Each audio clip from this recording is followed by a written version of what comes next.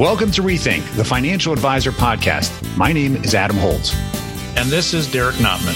We are your hosts, both veteran advisors and fintech CEOs who challenge the status quo, question everything, and have fun doing it. Hear honest commentary on the challenges facing advisors today. And be part of a community where we can all rethink the profession. Now on to our episode. Derek, can you run a successful practice entirely virtually? Hey, Adam. Love the question. This is right up my alley. Short answer, yes. Okay. Period. That was the shortest podcast ever. Done. All right. Thanks for listening. Everybody, guys. Thank you. We appreciate your attendance. We'll see you next week. There's got to be more to that, right? Yes. I mean, we've had so many questions about the future of this, how we got into this, how you got into virtual and remote pre-pandemic. We have to unpack this for people.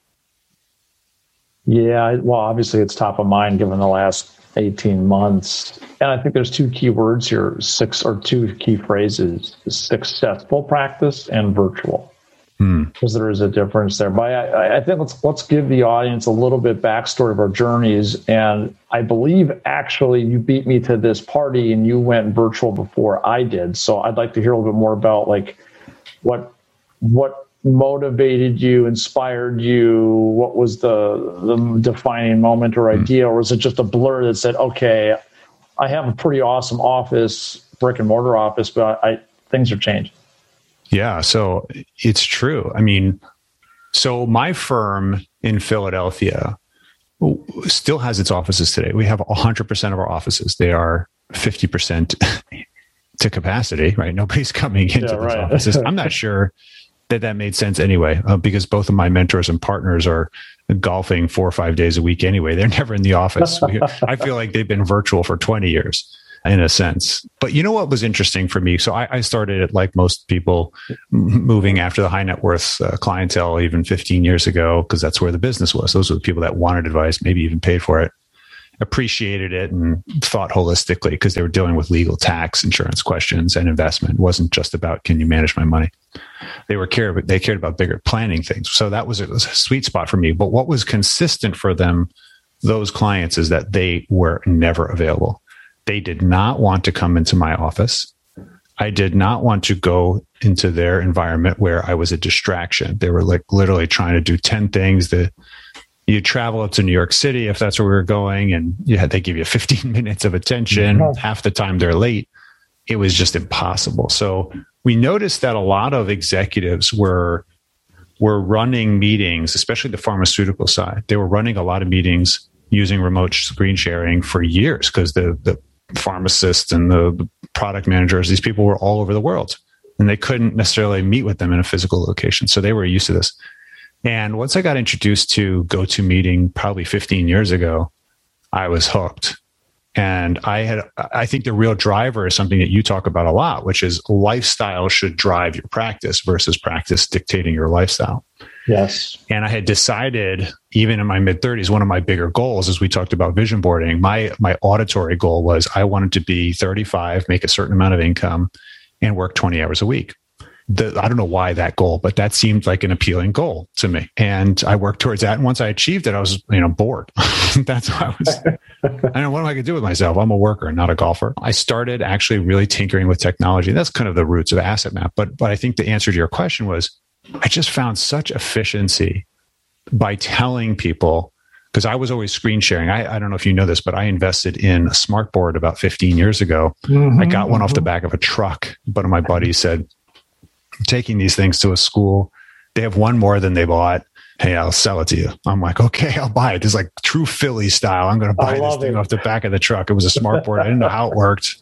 And it was 6-foot touchscreen, basically 15 years ago. Technology wise, that was like having the weather studio in my office. Amazing. And it was really cool. And it was actually, we would draw people's lives up on their lives. So I knew that the screen interactivity really worked well, and I was comfortable with it. And it's something we're going to address in this podcast, because being comfortable with the technology is really critical, delivering an awesome experience when you can't have the human face-to-face fallback. So the reason, the short answer I made a long answer is I did it because it was efficient. My customers were just literally not interested in coming physically to my office. And I said, listen, let's just do screen sharing during your lunch meeting. I need 30 minutes, 40 minutes. So I had to compress everything. And it became a standard. That's the way we did it. And I still have clients to this day that we've never physically met across the country. That's brilliant. I love it. And likewise, I have the same. So would you say if there was one like linchpin there, Adam, was that the consumer basically drove your decision? Like you were already like, you enjoyed tech and of course, as a business owner, you want to be efficient, but would you say like the main thing that pushed you was the consumer? Like, hey, like I just don't have the time, Adam, make this easier for me. Otherwise it just isn't going to work. I think that was a big one, but making it easy, getting on the calendar, doing remote so nobody had to travel. It saved me an enormous amount of time. And I got addicted to that. I literally worked 9 to 5. I left the office at 5. It doesn't matter, which means a lot of people who work all day, they can't meet you after hours if you're not available. Exactly. So a lot of financial advisors start doing the evening meetings, right? The 5 to 7 p.m. meetings. Yes. Remember those? Yeah. Oh my gosh. Yes. You go where the client is available, right? And so I said, yeah, I can meet you 2, 3, 4, 5. You have to separate yourself, but you don't have to physically come here. So just set aside 30 minutes. You go to the dentist during the day. You don't go at night, do you? Does the dentist meet you in the middle of the night? Exactly. No, right? It's like 2:00 on a Friday. Like, okay, that's when that's what I did. I love it. How about yourself? I mean, you got this bug earlier than most. I did. And so mine was not driven from a consumer demand, which is funny, which is actually really cool, is that you and I arrived at the same place, but for different reasons, which I think is actually something I hope our listeners really pay attention to, is that like, it's not just one or the other. There's lots of ways we can take this journey. But for me, I had my office, my brick and mortar office in Vermont. Like I literally bought a building on the main street in the city I lived in. We were there, staff, everybody, client meetings and whatnot. But then I had an opportunity to move to Wisconsin for a business opportunity. That's a whole nother story because it miserably failed. But I was forced to, initially I was flying back and forth so I could go see my brick and mortar clients. I had a 1-year-old at home and it was awful. I was gone a lot. It was really tiring flying these small tin can planes. It really started to wear on me. So for me, it was more of a life-work balance. Like I'm like, I got to find a better way to run this business. Otherwise, it's going to run me 6 feet under. And that's what started me on that journey. And it's a long journey, but long story short, I figured out how to do all this stuff virtually. And my biggest fear, which I think a lot of advisors have or had, is that the clients won't respond well to it and that they'll disappear.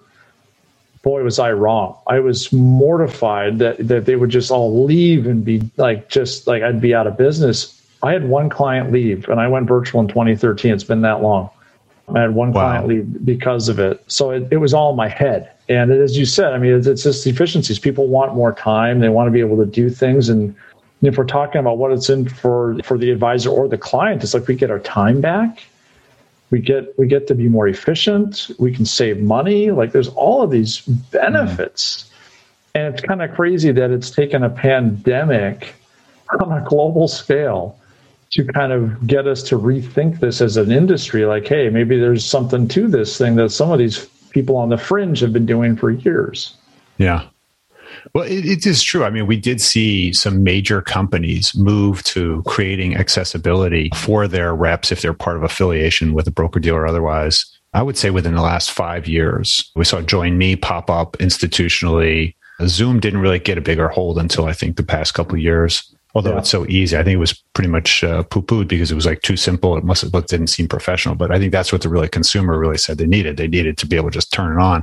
One of the bigger challenges we had in the early phases is like, great, download this plugin. Tell Beatrice, the 82-year-old lady in Florida, to go and download the plugin so they can run the virtual meeting. You're wasting. And she's trying to plug the computer in, right? Yeah. Like, what do you mean plug my computer in? It's already plugged in. What do you mean you can see me? Wait, you can see me? My hair's not ready. What? I'm not ready for that. What is this on? Is this thing on? Right? Forget whether you're on mute or not. This is like working. And what's interesting about this, there definitely were some technology trends that took the fear out of that for a lot of people. Remember, many people were already FaceTiming their grandkids or Skyping, right? So they were over the last 5 to 10 years, the boomer population, I think we were really concerned about really adopting this stuff. They were getting acclimated to it just a different way. So we had to find a platform. I think it's really interesting to see how ubiquitous Zoom and some of these other platforms have become as literally a verb because they are easy to use. And it's basically, it sends a really important message to advisors, which is you need to make it easy. Now, I agree with you that there's a lot of benefits to the advisor, right? When you ask the question, well, what's in it for me? You said time. You said there's clearly costs you don't have, travel costs. Nope. You said life balance. Work-life balance is much different, right? We having a lot of people, my employees, by the way, don't want to come back to the office physically. All the 25 people that are basically remote for the last 18 months, they're saying, we figured out how to make it work. And by the way, when we check out at night, we walk into our living room and we're with our family. Right. That's it. That as much as we are, I mean, let's face it, America, especially here, we're a capitalist society, right? I mean, we're work. But I think deep down, most of us have this yearning to have more time with our family and pursuing our hobbies and having this balance that we talk about. And I know that's a little hokey, right? We're kind of getting into the touchy-feely stuff here. I'm sorry, guys. Pinch yourself. But it's true, and I think that's there. And this is a way we can tap into that, but still be efficient at work. And I've used this analogy with other advisors. Think about it. Well, what if you're in the car only 1 hour a day, 5 days a week? 50 weeks a year. Let's say you take 2 weeks off, right? That's what we do in America. We work the rest. Have you added those hours up, Adam? How many hours that is? And it's 250 hours a year that you're sitting in the car. And let's face it, most financial advisors drive a lot more than that. Well, think about it this way. If you use a standard 40-hour work week, that's 6.25, almost 40-hour work weeks a year. You were in a car. Maybe listening to our podcast, let's hope. Yeah. Right? but again and again. Yeah, I get it again. Just repeating it because it's only 30 minutes. Well, that's crazy. If someone were to say, hey, you need to spend 6 weeks a year in your car as part of this job, or 8 weeks or whatever, you'd be like, no, that's crazy. That's time away from my family. I'm not making money driving. It's costing me, and I'm getting stressed. Put it in that light. You're like, oh my gosh. Oh, by the way, you're also risking the parent of your children. I mean, think about it that way. Think about the risk that you take when traveling. I mean, we're just so used to it, but you're in the road every day. I know people have gotten into car accidents. Don't you? Maybe even personally, right? Right. It is not our fault, by the way. But there's not only the hard costs you mentioned, but there's a lot of soft costs here. It's interesting for me. I moved myself and my family into the city so that I could walk to work, walk my kid to school, and not waste any time in the commute. Now, the truth is, for me, I have a hard time working from home. I've always had to have an office because I need to physically separate myself. Otherwise, I will live in the refrigerator every 5 minutes looking for something new to eat. I have no control. Or cleaning your kitchen. You like to clean. Or cleaning. You're right. I love cleaning my kitchen. And somehow someone is always messing up my kitchen. These family members, they think they're on my team and they're just making work for me. I think this is like their job. I love cleaning the kitchen for some reason. No, I don't love excuse me. No, but you do it. I love a clean kitchen. Okay. Yeah. And therefore I must solve the problem myself. Maybe that's a future episode, rethinking what a clean kitchen is. Yeah, maybe it's true. How to remove neurosis from your life. Yeah, that's my thing. Sorry. I like a clean kitchen because I like to start cooking anyway. But the funny thing about this is we'd be remiss if we didn't think also why we should support the brick side of it, right? We obviously clearly have a bias towards the virtual, but now why have the brick? What's the benefit? What's in it for the client for the brick side, having a physical location? Maybe what's in it for the staff? What's in it for us as advisors? Yeah, I think there are some benefits there. And I think it's going to be per advisor. This is a sliding scale. It's not an all or nothing, right? And that's what's beautiful about it is you can customize it based upon your personality and your wants. But at the end of the day, I think we're moving to this more hybrid model. And that's driven mainly, I would argue, by the consumer, partially by about who you are as an advisor and your staff as well. But there's credibility that comes with a physical footprint, but maybe that physical footprint's a fourth of what it used to be because you don't need to have such big space anymore, right? You have community amongst your team. If that's something that's important to you. If you want to be like really like Main Street USA and be part of that community, there's some value there too. So I think there are some benefits there, but it's going to have to be that sweet spot combination. I mean, there's so much data coming out now about how people just would rather work. As you said, like I can turn my computer off and walk into the next room and be with my family now. Yeah. I don't have to drive across Philly to go see you in your office today because I just don't feel like it, but I still want to meet with you, right? So there are all these benefits. I don't know. What do you think? It's interesting because when I think about the going remote, I'll tell you that our client meetings, 95% of our client meetings in the last 5 years at the firm level, granted, I'm no longer the managing partner of the firm, but that still happens today. 95% of them are virtual. That was before the pandemic. That's awesome. In the last 10 years, we did this study, 70% in 10 years were remote. We ran them from our office. So we had our infrastructure and our cameras and we had our setup. So and we had found that physically for us as advisors, we really liked the idea of putting on our suit or dress shirt, going physically to work and then leaving physically work, even if we were doing remote meetings the whole time. That worked for us really well. And for the clients that wanted to actually feel like they were being hosted, like come to my place, sit down with me, have a coffee and let's talk. That having that physical location wound up actually, I think, lifting our overall preeminence. It gave us the legitimacy that you mentioned as a legitimate organization, not just some person on the end of a phone. I could be in India. You don't even know nothing from what I'm doing, right? Like it could be on the beach with a backdrop. I mean, there is I think a sense of professionalism that I think a certain generation expects. And that generation tends to have a lot of the money right now. And so if you're an asset manager or you're in the wealth management side, big surprise if your clients are going to be boomers. I don't know I think the big question for most of you listening is, at what phase are you in your we'll call practice? And is the credibility there enough where you can disconnect from the physical location? We do know that clients have moved at record pace, right? Clients are either snowbirding or they're going to their dream worlds or they're downsizing. They're going to cheaper environments for lifestyle or cost of living. So they're moving. Okay. And they will be moving, just so you know. So you need to be able to promote remote. That's a nice rhyme, isn't it? Promote remote. Promote remote. By the way, that's a good question. We've used this term interchangeably. We say virtual meetings and remote meetings. Which one is it? What's the right one? Interchangeable. I think it really is. They're interchangeable. It's just, I don't know, tomato, right? You know, can we rethink that word, please? It drives me crazy. Virtual meeting. I'm like, it's a real meeting. I'm here. You're there. We're just remote. Okay. That's what I think the word is, it's a remote interaction. It's a remote delivery. It's a remote delivery. It's a virtual delivery. Yeah. That's right. What do you mean it's virtual delivery? It's not virtual delivery. It's like real delivery of advice. You can virtually pay me. I mean, I want you to reality pay me. You can remotely pay me by Venmo. Sorry, I get stuck on the words. It's part of my habit. Yeah, your neurosis. That's great. So let's kind of talk about this. So that was a good history. I think you guys understand. Everybody understands where we're coming from. Let's rethink this for the next 5 minutes before we talk about actions and what you can actually do to invest in your practice, what you need to execute or decide upon, because that's going to be important. Where is it going, right? You've done a lot. You've been speaking a lot about this. I've been following this and certainly have great reading articles on this through Connector and your organizations there. Where is this going to go? Like, paint a future for us in the next 3-4 years. What is advice going to look like?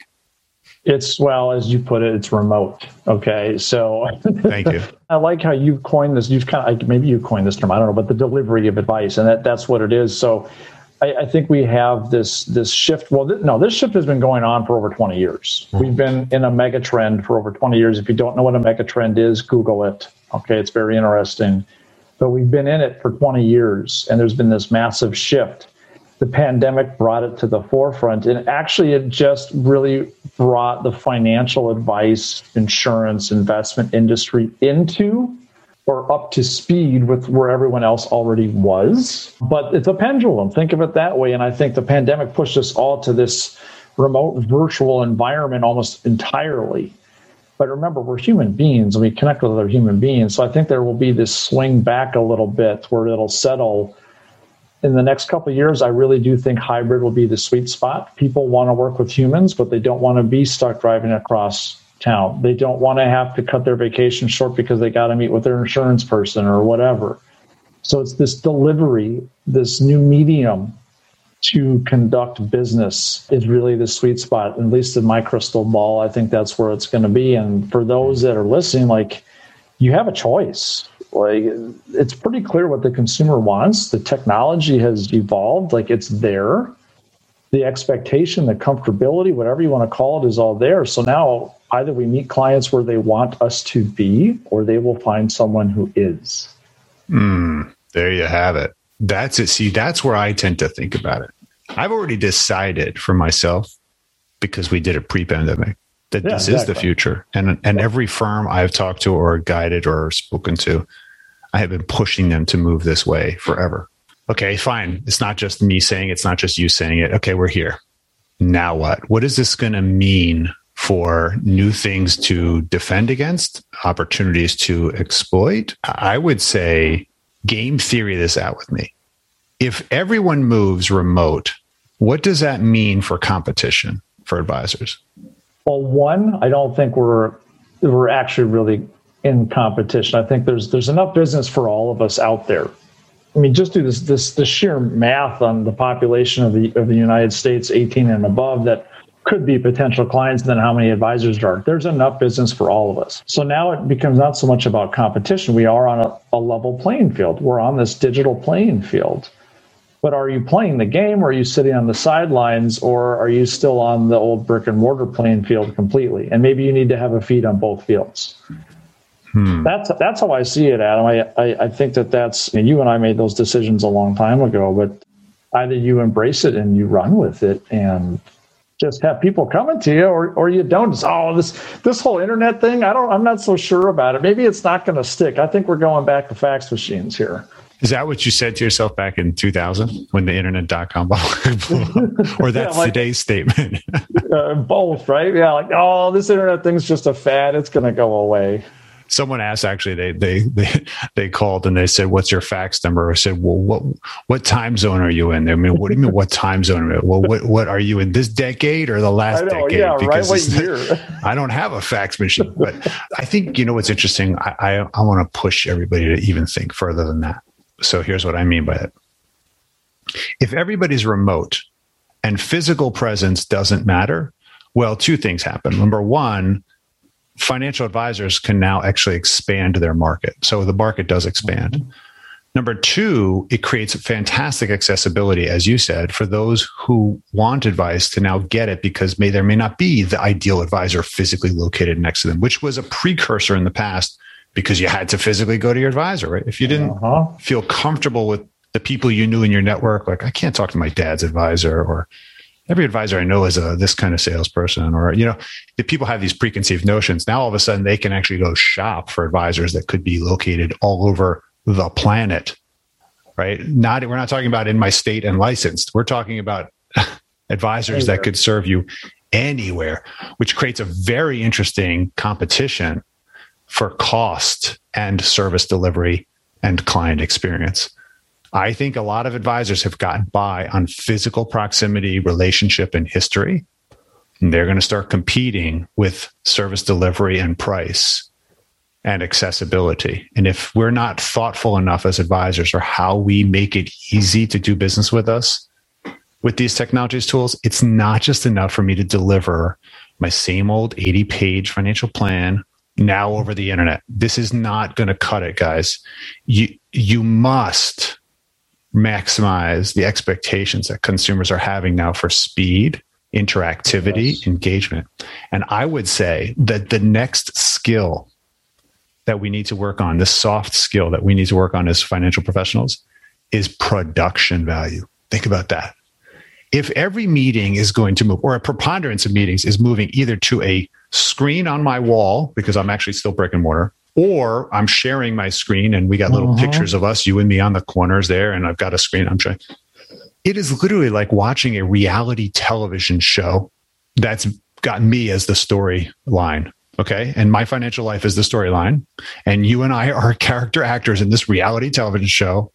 And the production value of it better be good, because if it's kind of garbagey, I'm judging it against all the other video I'm watching all day long, a subconscious level. And now people think like, Adam, you're crazy. You don't have to produce the way Netflix does.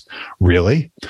If you're not maximizing audio quality, visual quality, ease of getting onto this meeting with you, you might as well basically have me say, okay, you know what? Listen, meet me in this back alley room. I found a room that's available. Let's have a meeting there. And there's like no lighting and like junky walls. Like, well, you wouldn't do that in physical world. Why would you do that in digital world? So you have to think about the production value of this experience, because who's setting the stage? The people that are creating all the content people are watching. Netflix, Disney, Amazon Prime, right? Yeah. Their stuff is awesome, clean, beautiful, thoughtful, has my name on it, got a picture that represents me. You have to think like this now. Can you imagine this? I'm telling you, in the next 3 years, we're going to have to think like this or sooner. It's this massive personalization. Yeah. That is happening. Why is it happening? Because people love it. People want it. They do. Look at all the different streaming services. Like, I had some friends over this weekend. We were joking about how like our streaming bill every month is like $400,000. You know, like, because I've got 400 different. Yeah, I've got all these different $400,000. You need an advisor, buddy. $400,000. No, you have too much time on your hand. Go back to driving to your meetings. I'm thinking about, like, I have choices now, and if I don't like this streaming service, I'm just going to stop it. I'm going to go to one that I do like because it's personalized and I'm getting what I want and I get it now. And yeah. Well, but that's a perfect example. We're seeing clients cheat on their advisors all the time. Now, you might be thinking, no, my clients don't cheat on me. Yeah, right. Your clients use you for the money and the legacy they've had with you forever, and you provide a service once a year. And then they're on Mint and Personal Capital with money that you don't even know about, basically because they wanted to get some technology delivery of accessibility when they wanted it and they didn't think you were available. That is what's happening. I'm finding again and again when I talk to people, they're like, yeah, I have 3 or 4 advisors. Do they know about each other? No. Are they getting the best advice? Well, who knows? Because the client is basically hoarding because they think they can get some other experience. They have a Coinbase account. Now they have a crypto account. Now they have like a currency account. Now they have like some bonds they bought direct from their cousin. And they bought a private equity deal because their brother was involved. Like, there's all this stuff that's not getting to the financial advisor. And it's because the advisor is not as engaging as all these great marketing tools and ease of doing business.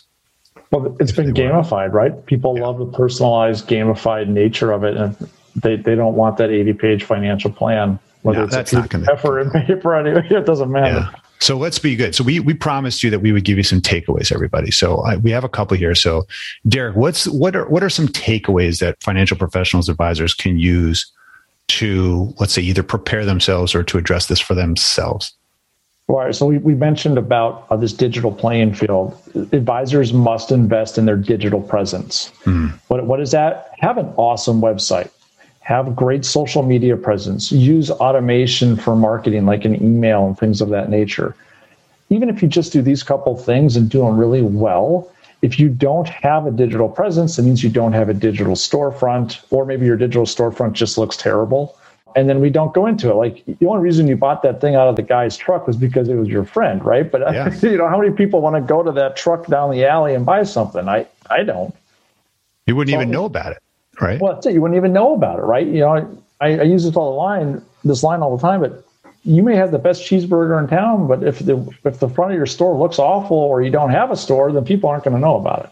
Or marketing, right? If nobody knows about it, it's just marketing is just awareness, right? It's awareness. You have to have it out there. So invest in those things. Don't just do them in 5 minutes and be done. Do them well. Define who your ideal client is.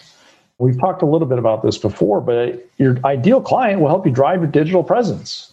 Once you know who you're talking to, then you can create a brand and messaging and everything around that. It really does drive all of it. I mean, take a step back and get super clear on who your ideal client is. Don't minimize this. This is not a 5-minute back of the napkin conversation, mind process thing here. You actually got to spend some time on this. And then, as you alluded to earlier, get comfortable with, we must call them remote meetings now. My friend here is very particular. I'd say virtual for all those disagreeers.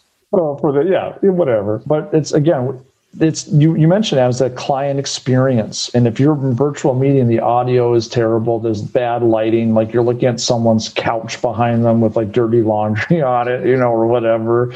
That just feels awful. And if that feels awful subconsciously, even like they're wondering, like, is this person's advice actually going to be any good? Like, do I really want to put my money with this person? Yeah, so those are the three things that I would. That's great. And part of that virtual meetings thing would be great infrastructure, right? Computer, got it, all that stuff. All right. So I heard investing in digital presence, digital reputation, which we've talked about on prior podcasts too, right? So making sure people find you. Number two, you said, who's your ideal client? And also, I think that makes sense for thinking about maybe my ideal client wants to work virtually and doesn't want to work physically, right? So clearly, if it's going to push you one way to invest, you might say, listen, I don't work with anybody physically, so sorry, it's not a good fit. You know that up front. Don't take the business and then try to meet at Starbucks. Okay, that's just not going to work long term. And then you said the infrastructure. I actually agree with you. There's two things that came up for me when I thought about this. Customer journey is really important, and it makes sense to manage it down. If you're going to do it in your office, we have an advisor who uses AskMath. He always tells me he knows every one of his clients' preference for drink and food, and he has it there for their meeting whenever they show up, so that they're coming almost to like his home, and he's serving them hors d'oeuvres and the drink specifically that they like, even if it's alcoholic, by the way. Right? He literally, you go there for an experience. Well, I think we need to do, that's what I meant by production value. I actually hired a coach when I went to virtual meetings, to a production person from television production. I said, coach me on how I deliver this video meeting, because I want it to look like an anchor on NBC. That's awesome. And get my lighting right, get the space right, get the angles. Like, I don't want to have my head in. I literally made my clean kitchen. Okay, I made it very like I knew that experience when I was walking in, and it's predictable and it's deliverable and it's top notch, and I don't have to think about it because I'd coached on it. I didn't know all the answers. I asked for help. The second thing I think is, ask your clients and your staff what they prefer if you're really thinking about going virtual, right? Get the feedback from the clients. I think you'll find that there's a lot of support, but you won't know that for sure until you set forth a standard. Here's the way that I do it. My example is, I tend to meet my newest clients when I did this more in person, face to face. But then I told them in the very early phases, we have found it much more efficient for us to have remote meetings. We'll do them 2, 3, 4 times a year as opposed to once a year, this one huge meeting. We'll use remote, et cetera, et cetera. Every probably 2 years or 3 years, we'll physically get back together, have a big family planning meeting. You're going to bring your kids and your parents. And that's the time to really focus on relationship, right? It's when I'm thinking multi-generationally. I save those in-person meetings for meetings where we really we're going to order lunch and we're going to have a working meeting. Everybody's going to get acclimated and get to know each other. Why? Because I want that next generation's business, and they're going to remember, hey, remember going to Adam's office? It's not just. So I use that as a leverage point. A special moment is when you physically get together, but we're going to include some serious people because we're going to put effort into it. It's like a party. So I think that those are my two takeaways. Hopefully some of that stuff is really valuable to you. Is as the theme of this program we've put together at Rethink is we've always asked our community to contribute. And we had some really awesome contributions recently where advisors and professionals reached out. Derek, this one, why don't you share what came to you over LinkedIn from Joe? Yeah, this is an awesome question from Joe that I received recently, actually. I'll just read it verbatim for everybody here. Hi, usually I don't connect with people I haven't met, but I heard you on the Kitsis podcast, so I feel we are pals, smiley face. Nice. My wife, I love it. Yeah, that's good. It's character right there. By the way, that's actually a little tip, folks. Add personality into what you're writing. Anyways, my wife and I are having many of those same late night conversations you were probably having in 2013. As I sit here today, I miss seeing my clients and coworkers. I can do the work remotely, and most of my clients know that I'm out of the state and don't appear to care. I find myself literally missing being with them since they were friends in addition to clients and coworkers.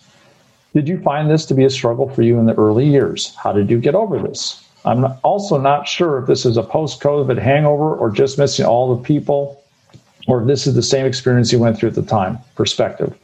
Really heartfelt, wonderful question. It's probably top of mind for a lot of you, both from a virtual remote perspective, but also just missing people in general. So I would say it's probably more of a post-COVID hangover.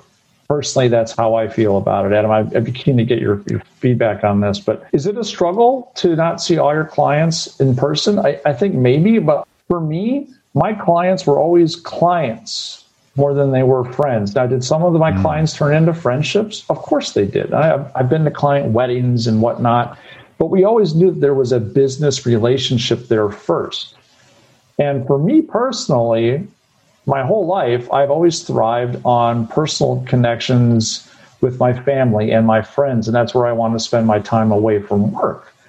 So when we're stuck in our houses for 18 months or whatever because of lockdown, I think we're all going to be just jonesing to get out and see people again and be with our friends and whatnot. But I think the client piece, I don't know. I think this might be more of a post-COVID hangover, as he puts it here. How did I get over just that struggle of making the transition?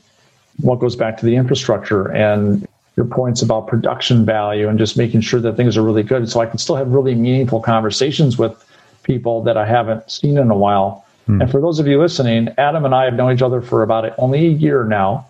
We've never met in person, Adam. No. But we are able to see each other. We've had wonderful conversations. We joke around. We mess around. It's good stuff. So it's amazing what can happen if it's facilitated correctly. That's true. I think you probably like each other more virtually than in person. You probably annoy each other in person. That might be, who knows? We'll find why out. Can't I mute you? Stop. That's interesting. Actually, I didn't even think about that. It's true. We have built relationship virtually. It is possible. Derek and I, text each other and call each other and have personal stuff the way friends do, right? Yeah. So I consider you a friend now, despite the fact you called me a brother from another mother in a different podcast. I do remember that. So a lot of feedback on that. My take on this from Joe, and I appreciate it, Joe, we'll be sending you a shirt. We got to get your size, a Rethink shirt. Everybody who submits a question, we choose it. We'll send you a shirt just for fun. So you can walk around with a big Rethink on your chest. This is interesting. In my financial advice, I did build a lot of relationship with people. I found that was really satisfying to me as well. I felt like I was part of their journey. I felt like I was helping them. I was like that tour guide on a guided tour in a city or a country you've never been to, and you build relationships and you become pen pals with these people that are on your bus tour. Like that. Do you remember, if you ever been on one of those tours?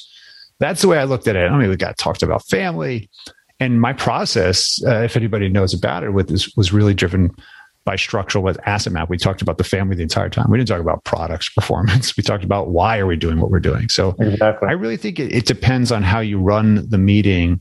You can get your connection out of it. By the way, all this technology doesn't stop you from being human. You still have to remember to do the human things, right? Maybe it's getting together with them physically, not talking about business. If you have such a relationship with them, have an event, maybe you get everybody together at a golf or a sporting event or a wine tasting thing, and that's your physical connection. You save all the money on your infrastructure, put it into an unbelievable physical experience, right? And that's how you actually get people together in a kind of camaraderie environment, as opposed to sometimes it's simple things, Adam, like this. Like I'm showing Adam my hat right now. Yeah.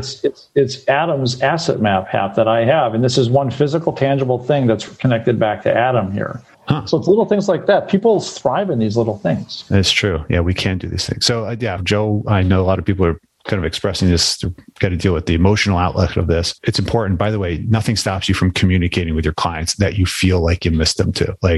We don't have to stop being human just because it's a technology format for us communicating. We can express that, and maybe there's solutions there. Maybe we can say, listen, we're going to get together once a year. We're not going to just see each other remotely. You don't have to decide that. What you do need to decide is, what are you going to invest in infrastructure wise, and decide where you're going to position your business to satisfy the needs over the next 5 to 10 years. So that's something to think about. Any other thoughts before we wrap up here, Derek? No, man, this is longer than we normally go, but there's a lot to unpack here. And I think you and I could probably go a lot longer. I really want to dive down in your neurosis. Thank you. Great. Just mess up my kitchen. I will be sure to clean it. Those clean dishes, love it. Well, let's wrap this up for our listeners. Yeah, sure. So I agree with you. What's coming next? We've had a lot of questions that are coming to us, and please keep them up. So we're asking that you guys get involved in sending us questions through LinkedIn or otherwise, or emails, or figure out how to do it. Send Pony Express or put a smoke signal up. Mm-hmm. Communicate with us and expand this community so we can rethink all of this together. Please do that. In fact, offer your opinion as well on any of these threads. Just start writing and we'll refer to it.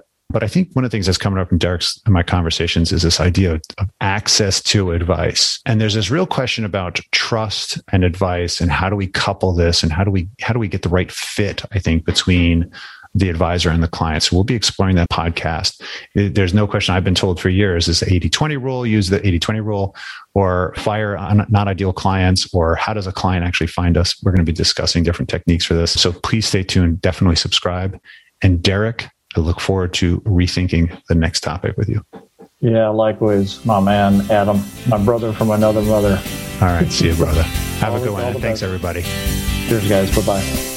Thank you for listening to Rethink, the Financial Advisor Podcast with Holt and Notman. Be sure to subscribe now and join the ongoing conversation. The information covered and posted represents the views and opinions of the guest and does not necessarily represent the views or opinions of AssetMap or Connector. The content has been made available for informational and educational purposes only